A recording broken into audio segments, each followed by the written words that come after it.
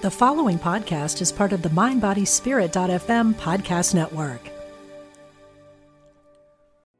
Are you a healthcare professional looking to translate psychedelic research into practice? Then register for Psychedelic Harm Reduction and Integration, a professional training offered by psychologist Elizabeth Nielsen and Ingmar Gorman at the Omega Institute in Rhinebeck, New York, May 24th through 26. Earn 12 continuing education credits as you discover how to better support clients who have an interest in psychedelics. Learn more at eomega.org/thrive.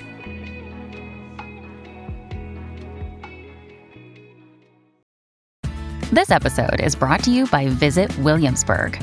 In Williamsburg, Virginia, there's never too much of a good thing. Whether you're a foodie, a golfer, a history buff, a shopaholic, an outdoor enthusiast, or a thrill seeker, you'll find what you came for here and more.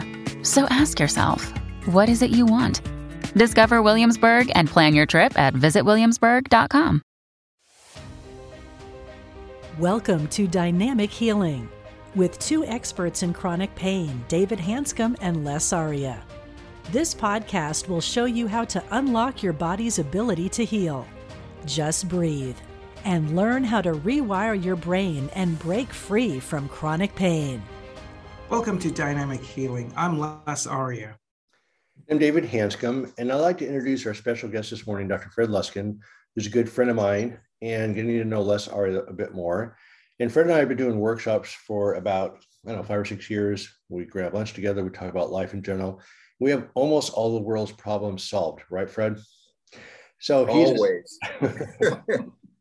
So I've learned a tremendous amount about forgiveness. Fred is a Stanford professor, psychologist. He's been he's a person who brought forgiveness into the psychological domain. He's been working on this since he's 15 years old. And he just has incredible insights into the nature of forgiveness and lots of angles I never thought about. So he wrote a book called Forgive for Good, which when it came into my practice around 2015, that's when people started to really heal. It was very consistent. And now that I know much more about chronic pain, people just don't get better until they actually can forgive. They just can't do it. We're going to talk about more about that today. So today's episode is called Vulnerability, the First Step of Forgiveness. And the purpose of this talk is that there's no rewards in nature for being vulnerable. Basically, you die. So, humans are also living creatures.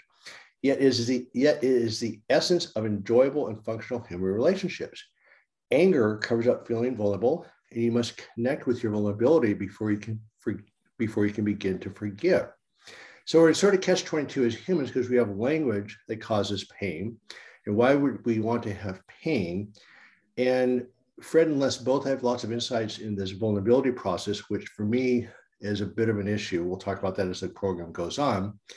So anyway, welcome, Fred. We're excited to have you back. And we've learned a lot from you about forgiveness. And Les?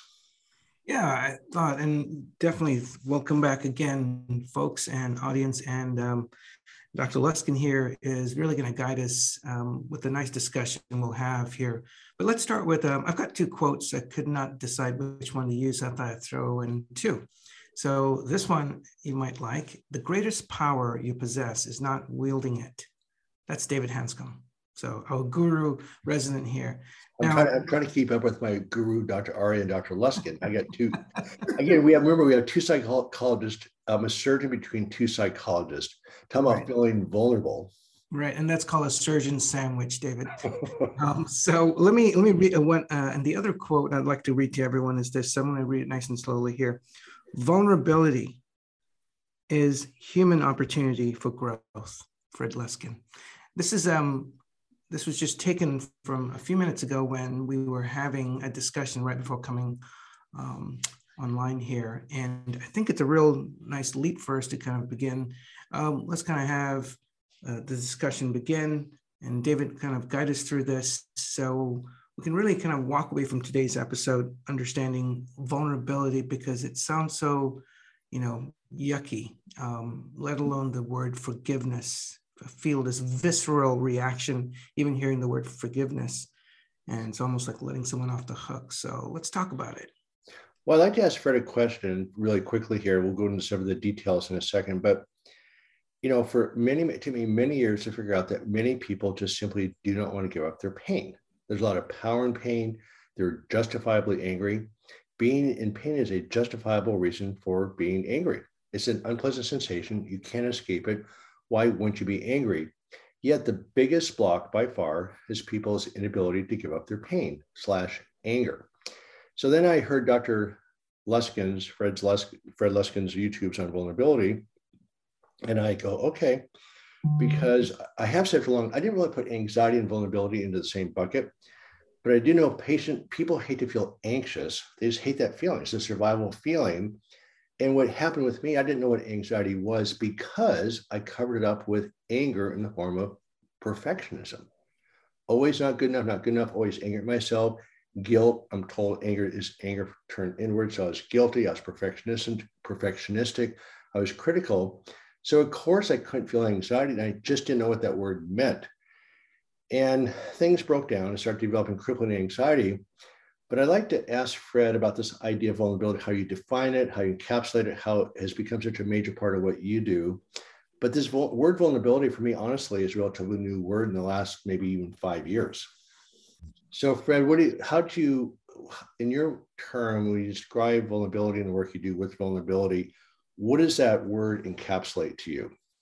When you mentioned before, and I've heard you say this before, that it's very hard for people to release and open so that they can move past their holding on chronic pain. What I hear is that when something happens in our life that we don't want, we usually tighten up around it. We object to it. We argue with it. We fight it. We do something aggressive. And that's a very useful first step. What the bigger picture is, though, that's a defensive first step. And you recognize that, fighting what is. And then the vulnerability, which is, I think, one of your really good, incredible insights, is it's when you become vulnerable that you can finally start to grieve what has happened to you. So you can finally look at the implications of what has either hurt you or isn't the way you want it to be or is painful. But as long as you're objecting to it in any way, you're tightening up against the kind of inner acceptance, evaluation, grieving. And as you've rightly said, when people grieve it, which is they need it somehow, they then have the opportunity to let go of their objection to it. And their body has a heck of a lot better chance of adapting and growing and recovering because they're not sending like missile attacks at their own experience. So that's it. Okay, so something threatens us, we don't like it, we react, we fight it. And so that's why I asked Les a couple of questions, because he has a famous saying, is that what we resist will persist, but also the essence of healing is psychological flexibility. Do I have you quoted right, Dr. Arya? Yeah, I do. And that's the framework of mindfulness and values using acceptance and commitment therapy. It's just sort of a cognitive behavioral framework. And I like what Fred said there. I wrote down what he just said a few seconds ago because it was powerful. As he said it, I kind of felt it. And I wanted to kind of repeat it back to the audience, that vulnerability helps us start that grieving process. And it was really intriguing when he was saying that. I said, what is it that when we come across something, whether we realize we've made a mistake, whether we realize we've done something to ourselves that we should have done, like, for example, just talking about medical problems, when someone's like, I knew I shouldn't have done that, or I shouldn't have agreed to that, or, when we feel that vulnerability, it almost takes us back to that moment. And there is a biological, what I call threat physiology. And that's simply to say that when we are faced with our self-image, or when we're faced with I've made a mistake. There's a shaming thing that shows up. And when that shaming thing shows up, it kind of pushes that vulnerability up front. And we humans go like, whoa, whoa, whoa, whoa. I cannot feel that. And people become stuck. It reminds me of someone spinning in mud. So Fred's comment was vulnerability helps us start that grieving process. And I have to agree with that, because when we're holding on to something tight, whether we know it or not, it shows up in our body, and it shows up as resistance. And by the way, just to correct everyone here, is Carl Jung is the person that actually came up with that statement: what you resist persists. Do you feel better? Do you feel better confessing that now? I do. Fred, I forgive you for allowing me to think that was you. Oh, that was cheesy, David. Go on, Fred. But the great humor of this, Les, is what life shows people is they're vulnerable. Yes. And so if you're in pain, it's showing you you're vulnerable. If your partner left you, it's showing you that you're vulnerable. If you made a mistake, it's showing you that you're vulnerable. What is happening is that the people you're meeting are terrified to see reality, which is that they're already vulnerable. That's the irony of this. Like, it's revealing truth to them. The reason it's such a spectacular failure is they have to put so much energy to not see reality. Yes. Yeah, I think that's a Fred quote. I like that one. That's fantastic. But you're right. I mean, but see, I'm going to go back to the original part of our discussion just to frame what we're doing. Okay, so in nature, if you're a deer or reindeer or elk, we saw this in Sun Valley when I lived there, is that the weaker animals are put out to the edge of the herd because they're older and vulnerable. And so the stronger people put the vulnerable ones out to the edge. So just one example of how vulnerability is not rewarded in nature, where you take like these sea turtles, thousands of them are born and only a few make it. So in nature, there just isn't rewards for being vulnerable from a survival standpoint. Humans, we forget, are also animals. We have those same survival instincts, and we don't like that feeling of being vulnerable. But you're right, Fred, that's exactly right. But the problem that humans have is that we have consciousness and language. We get to experience emotional pain at a level. I'm not saying animals don't have emotions, but with language, we get to experience emotional pain at a different level than animals do. And we know that emotional pain is processed in a similar manner as physical pain. And so you hurt my feelings or you broke my heart are real sensations. So why do we want to feel emotional pain any more than physical pain? And we don't. So when we feel pain or feel vulnerable, that sensation of anxiety is not great. So what happens with me personally is that I was a perfectionist, self-critical, which is anger. And anger actually is quite good at covering up the feelings of anxiety or vulnerability. And so it took me many years to figure out that a lot of people just do not want to give up their pain/anger. Even though they intellectually do, they sort of can. So I used to be sort of critical of that. And now I get it. They may not have the capacity to do it. Maybe they don't have the tools to do it. But as I've read Fred's work and listened to him, maybe the biggest block to giving up your pain is the inability to be vulnerable. What do you think of that, Fred? I mean, where I struggle with some of this is like human beings have the possibility of responding so much more variably and with greater depth than just their animal-back survival mechanism. So when you say that like nature leads us to survive, it does, using a very small piece of our brain. Right. But humans have much more potential than that. And so we also are endowed with the not just survival, but you all know that both thriving and happiness. And so if you want to survive, maybe, and I'm not convinced of this, you deny your vulnerability. if you want to thrive, it starts with vulnerability. You know, it acknowledges that I'm impermanent and that I have a limited amount of time here. And I might want to focus parts of my attention on other things than just surviving, because that's also innate to the human wiring. It's what vision of myself do I hold? And so vulnerability is the entree to a much more robust human experience. So let me just give you one other answer to that. So, like, if somebody, like, you know, I know that like loss is related to pain, you know, like that was one of the few, if any, things they found that predicted cancer from a psychological point of view is like ungrieved, untolerated loss, like of human connection. And so many of us tighten up like crazy around loss. You know, my partner died, my something died.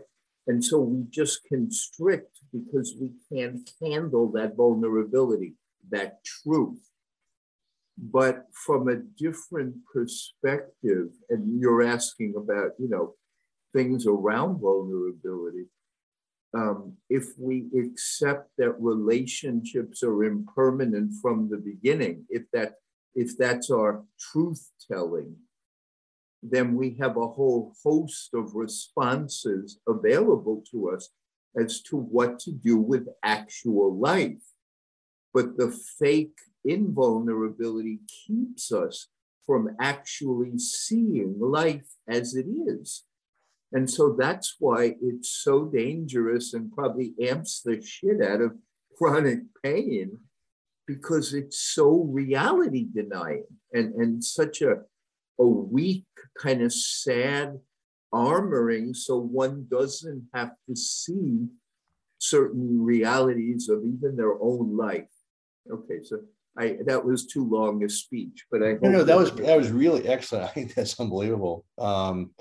Yeah, I mean, denying reality. I mean, you know, Anthony DeMello wrote this book called The Way to Love, and he talks about attachment really clearly, that if something feels good, you want more. If something feels bad, you want less of it. That's attachment. And he talks about attachment to friends, family, circumstances, experiences, but also attachment to life itself. Mm-hmm. And so if you lose a partner or somebody dies, you're exactly right. We're denying reality, and it takes a lot of energy to deny reality. And you and I, all of us have patients all the time that are still grieving the loss of their parent 20 years ago, even though their parent was 90 years old when he or she passed away. So it's just, we hold on to stuff that is clearly going to happen no matter what we do. And I have my own orthopedic concept of that. To me, I think it's just a way of staying in the victim role, which is a very powerful role. And so not denying reality. I mean, I think you're exactly right about, we spend a lot of energy pretending things are different than they are. And you're right, we're vulnerable from the day we're born. I mean, it's the hardest part about having kids is you might lose them. I think that to me actually set me on a tailspin. When my son was born, a lot of things happened inside me that I had a sense of connection that I never had before. I felt very vulnerable. And right from the beginning, you worry about that loss, potential loss. But or any relationship, anything that you do, you're right, very clearly that vulnerability is life. That's really an excellent point. Imagine if like the medical profession took like a tiny page out of Buddhist thinking and you know, reminded every patient, you know, the Buddhists talk about the messengers of truth, of old age, sickness, and death. That these are for everything in nature, and they're truth tellers, they're clarions of what it's like here on planet Earth. And so imagine if every doctor, I mean, I'm just was trained with a certain compassion, because every single human body is going to break down at some point, including theirs, so that we're all vulnerable to that.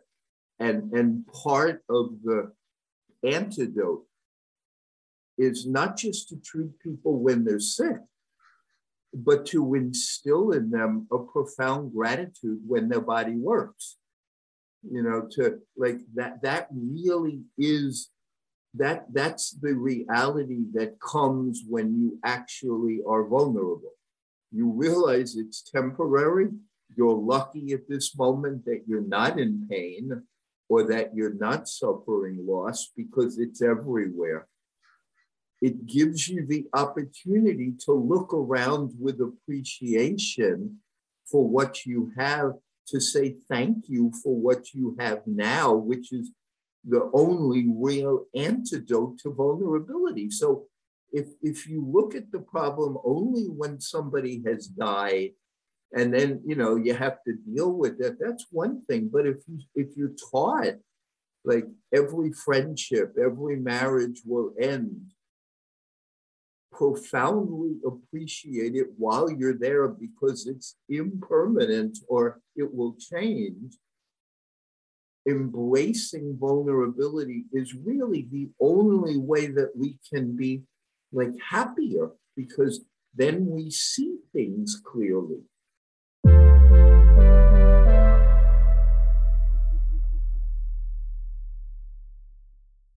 Are you a healthcare professional looking to translate psychedelic research into practice? Then register for Psychedelic Harm Reduction and Integration, a professional training offered by psychologist Elizabeth Nielsen and Ingmar Gorman at the Omega Institute in Rhinebeck, New York, May 24th through 26. Earn 12 continuing education credits as you discover how to better support clients who have an interest in psychedelics. Learn more at eomega.org/thrive.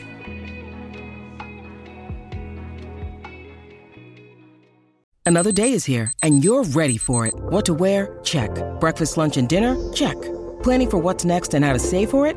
That's where Bank of America can help. For your financial to-dos, Bank of America has experts ready to help get you closer to your goals. Get started at one of our local financial centers or 24/7 in our mobile banking app. Find a location near you at bankofamerica.com/talktous. What would you like the power to do? Mobile banking requires downloading the app and is only available for select devices. Message and data rates may apply. Bank of America NA, member FDIC. When you need mealtime inspiration, it's worth shopping Kroger, where you'll find over 30,000 mouth-watering choices that excite your inner foodie. And no matter what tasty choice you make, you'll enjoy our everyday low prices, plus extra ways to save, like digital coupons worth over $600 each week. You can also save up to $1 off per gallon at the pump with fuel points. More savings and more inspiring flavors make shopping Kroger worth it every time. Kroger, fresh for everyone. Fuel restrictions apply. So I'd like to hear your thought, or both your thoughts on things. So I think we've established that vulnerability is really critical for healing from chronic pain. Les has used the term psychological flexibility. Fred has pointed out that not being vulnerable takes a lot of effort and rigidity. So I'm curious, I'll ask Les first, then you two can talk a little bit. I'm actually going to try to listen, which is not my strong point. But also so vulnerability is necessary for healing. A lot of us don't tolerate vulnerability, particularly me, and I'm working on it. So very much of a ongoing day-to-day process of allowing myself to be vulnerable. Les uses the term pendulation. You can only tolerate so much at different times. So I'm just curious, vulnerability is important for life in general. How do you learn it? How can you nurture vulnerability? So Les, what are your thoughts? Yeah, I think that's great. And I think we all have the capacity to. It's a human experience. That's one. And we just need to acquire skills like how to brush our teeth properly, as opposed to just kind of flop it on our teeth. So there's an ability to learn the skill. That's one. Probably the most important thing that probably Fred said in all of this is, he said it without saying it, is for us to be able to experience this growth, to thrive, is to embrace, and the word I use with my patients is to open up. And if you flip the coin of opening up, in the fine details, it'll say letting go of attachments on how things must be and should be, and which then gives you the budding of this is my reality, or this has been my reality. And in that sense, we cannot quite have growth while we are, strapped. It's almost like ankle weights treading water out in the oceans of the emotions that we experience. And so when we can just finally say, this sucks, this is messy, this is overwhelming, to be able to experience it safely. Sometimes people don't have that skills because they feel flooded. And so that's where we begin, being able to connect with someone, a therapist or someone, to walk you through this safely in small bites so that you don't feel overwhelmed. Well, I mean, Les uses a term called pendulation, where you tolerate pain, physical or mental, to your tolerance. And one of the key factors in all this is just being nice to yourself. And you have to, I mean, healing occurs from processing anger and anxiety, which are powerful survival reactions, and then nurturing, hope, play, relationships, good wine, good food, good friends. So the healing from chronic pain actually occurs as you move into these really great circuits. But you can't move into there until you've actually let go of the anger and anxiety. And of course, it happens every day. It's a very dynamic process. So, Fred, what are some of your concepts as far as creating that space of vulnerability you got to let go to move forward, but you can't move forward of this big block of psychological rigidity. What's your concept of nurturing that vulnerability? I mean, David, I can give you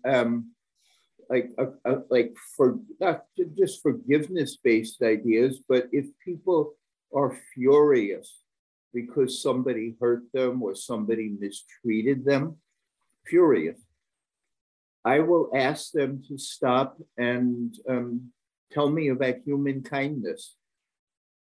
So, tell me, I know that this happened to you in the past or even yesterday, but also tell me who was kind to you yesterday. Did anybody do anything? And then I remind them when they do that they are playing a current role in their experience, because they're looking or they're talking about unkindness when kindness exists also. And it's up to them what they pay attention to. So that would be one.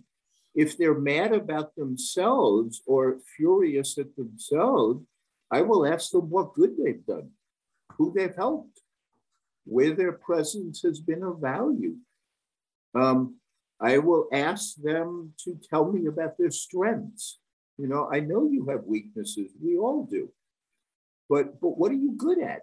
And tell me when that manifested itself and how you use that, so that the nervous system gets activated in real time of an alternative. And even with pain, unless that pain is so overwhelming that you can't function, I will ask them to tell me about experiences where their body was their friend, or what it can do. Because we all have some capacity, when we're not over-focused on what's wrong or what we have been forgiven, to rebalance ourselves. No, I think that's actually, we did an exercise last week with my little group where we actually asked people to visualize a moment, not any moment, could be any time of their life, where things were really good, they felt good, and try to think about it in detail, the conversations, the feelings. And everybody could do that. But when you're buried into day-to-day life, you lose that feeling because you're anxious, frustrated, problem solving, or whatever. But one of my suggestions was, well, in the midst of the battle, just take a second and just relax your shoulders and just think about that time in your life that was really, really good. And it's a different exercise than gratitude, which is also important, but you just want to grab onto that feeling because it's in there. You don't have to make it up. You're just connecting to what's already there. And it's a very powerful way of moving out of these pain circuits into those different circuits. And it's not positive thinking, it's a positive vision. It's a different motion than just trying to fix the pain. So But I just want to go back to one point, and Fred, as far as thriving. So I learned from Bruce Lipton where anxiety and anger are hardwired survival responses. And even though it's in the lower part of the brain, it still occupies 95% of our activity. And maybe 5% of our brain is the conscious brain. And this unconscious response processes about 20 million bits of information per second. The conscious brain processes 40.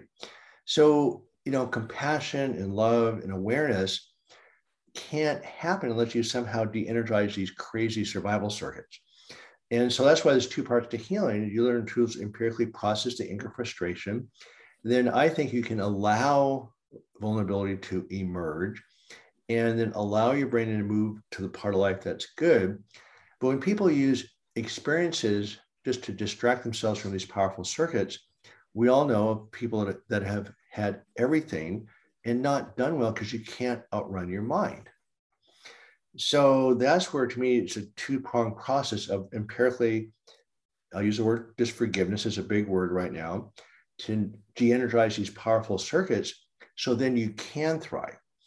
And then again, this vulnerability is a big deal because, when you're in this anger powerful mode, you feel powerful, even though you may not be powerful, you feel that way, but it prevents you from moving into these thriving circuits. So I just want to tell one quick story of a patient way before I knew anything about this, way before I read your book, Fred. Years ago, I had a guy who was interested in the project. I didn't know it that well back then, but he started reading some books, started doing the running exercises, and he admitted he was incredibly angry at himself, his boss, his family, and he was in the office just overtly angry. And we worked together for about 6 or 8 weeks. Then he came in on about 3 months and just said, I'm feeling less angry, but I'm becoming more anxious and starting to get depressed, and I don't want to do it. And he just got up and walked out, and that was it, done. But I didn't realize at the time that that's actually a fairly common occurrence in chronic pains. That you're so used to being in pain, you're so used to being angry, you're helpless in the presence of this ongoing pain. And in some ways, the only thing you can do is to be angry. The only way you feel powerful in the presence of this unrelenting pain is actually to feel angry. It may not work as far as actually solving it, but it does give you that feeling of power over something you can't control. So I think that's a big block to healing, is the inability to give up the anger. But again, I used to be critical of that, but if you don't know how to be vulnerable, then that's also another huge block.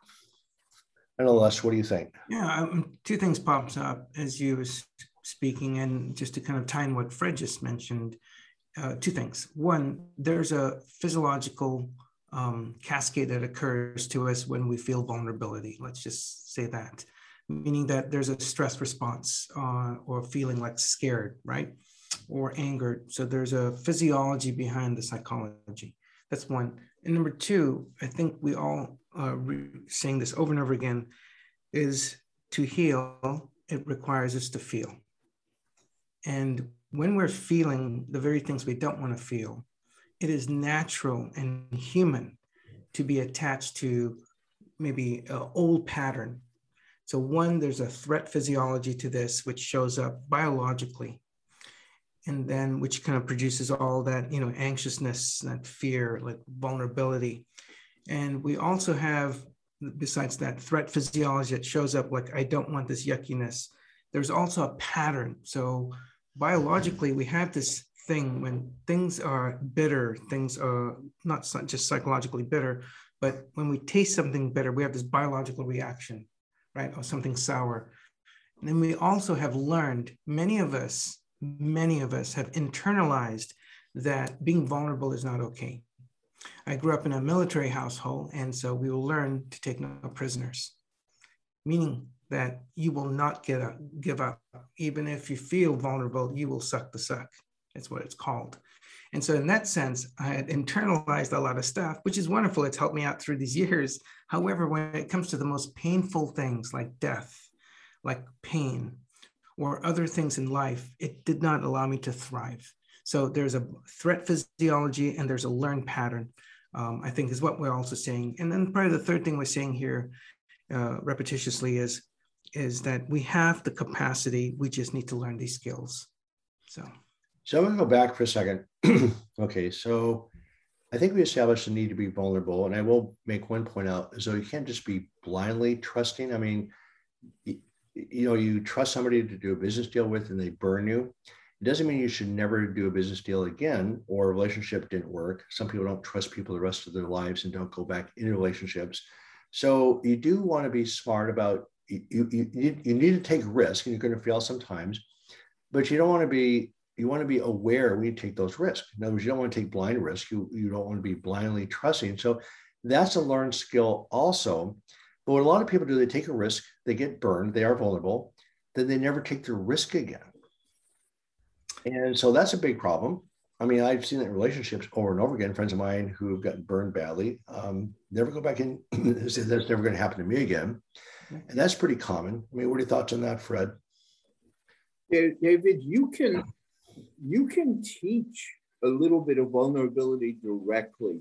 So if you ask people to take 15 seconds and remember somebody they love, or remember something positive in nature, or to feel something in their body that's good, you can then talk to them for a moment about, it's also scary to remember somebody you love, because you know that something could happen to them.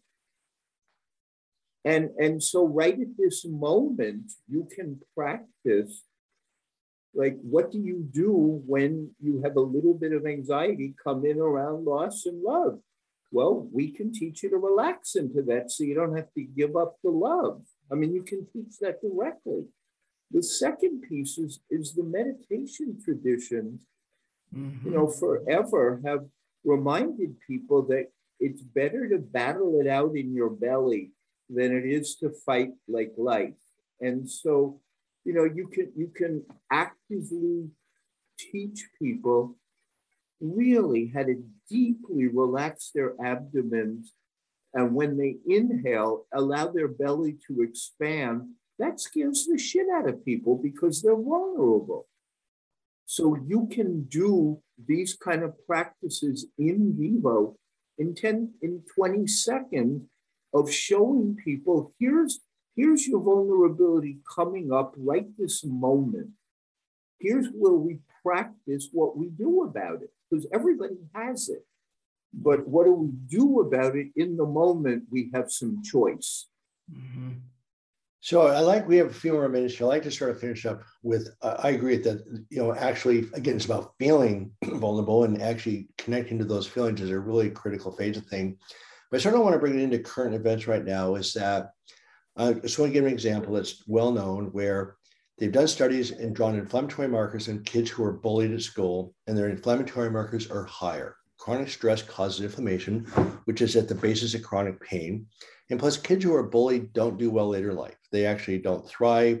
They have chronic diseases. They have chronic pain. It's just a disaster.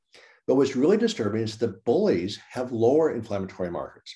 There's actually a physiological reward for being a bully or power. So anxiety, you're powerless, or you feel powerless. And unless you learn how to process that, your body fires up. And then the more power you have, the more control you have. So the antidote to anxiety is control. The more power you have, the more control you have. So what does drive a bully is this inability to be vulnerable. And then you take it clear up to our society right now, with our world leaders being incredibly, there's no end to the amount of power that you try to attain, because there's no endpoint to anxiety. You cannot outrun your mind. So we're seeing some really bad world events right now based on people's need to have more power. It's the same thing that happens in the schoolyard.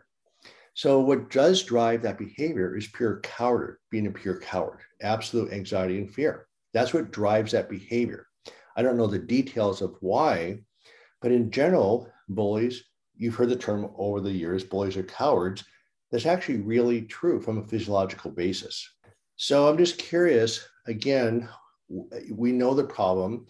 Fred and Les have offered some options about learning how to feel vulnerable. Society, I think this is a societal survival issue, is that if we learn how to be more flexible, tolerant, vulnerable, our world would change. So right now it's not that way. and lots of reactivity, lots of anger, lots of power being wielded. So I'm just curious what you guys thought from a societal level, how this is playing out. Yeah, I think you've raised a very important point. And again, as I said, there's a threat physiology to this. There's a biological thing why we do what we do as human beings, and our internalized learned patterns. And like I said, bullies bully because this is a pattern they've learned. And because, as you said, whether someone's experienced bullying or they were the bullies, the bottom line is we do certain things as a way to not feel or to feel, like I said, powerful. And I think, again, it says what Fred says is it's nearly impossible for someone to live a good life, as you would say, David, to thrive, as Fred would say, until we have that ability to gently lean into vulnerability. And then the other thing that Fred also mentioned, whether this is, whether we think about war, David, as you're saying, or something that's going on with us in our life, the chronic pain, the medical traumas, here's what it comes down to is if we can just be able to dip our toes into a state of vulnerability and then swing back to a state of who was kind to me. That pendulation is what I call it. Now, one of my skills I teach my patients are called the 3 N's. When you feel vulnerable or when you feel a mood shift, such as, wow, I feel shame or vulnerable, notice that where in your body. And then the second N is basically to name it. So this is what vulnerability feels like. And then the third thing, just to steal from Fred, is now can you nurture? What can you nurture in that difficult moment? You can nurture your breath. You can, as Fred said, you can relax into it. So notice, name, and nurture. It's just a nice skill to pendulate between the difficult stuff and where we need to go as far as thriving. So, Fred, what are your thoughts on some final thoughts here? Yeah, I mean, I think this is a good ending place, because if you embrace your vulnerability, you recognize that there are bullies out there, and there are people who mean harm, and so it becomes an own part of you. Like, I'm not fully capable of protecting myself, and sometimes I need help, and sometimes I'm going to be legitimately scared. And so that vulnerability allows me to feel comfortable there. And it also allows me to not always just hate the thing that's triggering my vulnerability, but to allow it to be accepted as a part of this human experience, that there are dangerous things out there. And I have to protect myself and those I love. That's the intelligent outgrowth of vulnerability. So I appreciate both of your inputs. We brought up a pretty big abstract topic. So I like to leave people the message that understand vulnerability is its own issue. I did not know what that word meant for most of my life. I've done a lot of work on this and still have a lot of work to do. And it is a learned, nurtured skill, and hopefully we give you some ideas for it. But the main thing is, whatever pathway you choose, just understand the need for that in order to thrive. You can't thrive without a little bit of space to thrive into, and vulnerability creates that need. So Fred, thank you. Les, thank you. David, thank you. I was going to say that, David. You didn't give me a chance. I wasn't counting on that. I didn't want to forgive you again. So you have to respect the self-esteem of somebody who thanks themselves.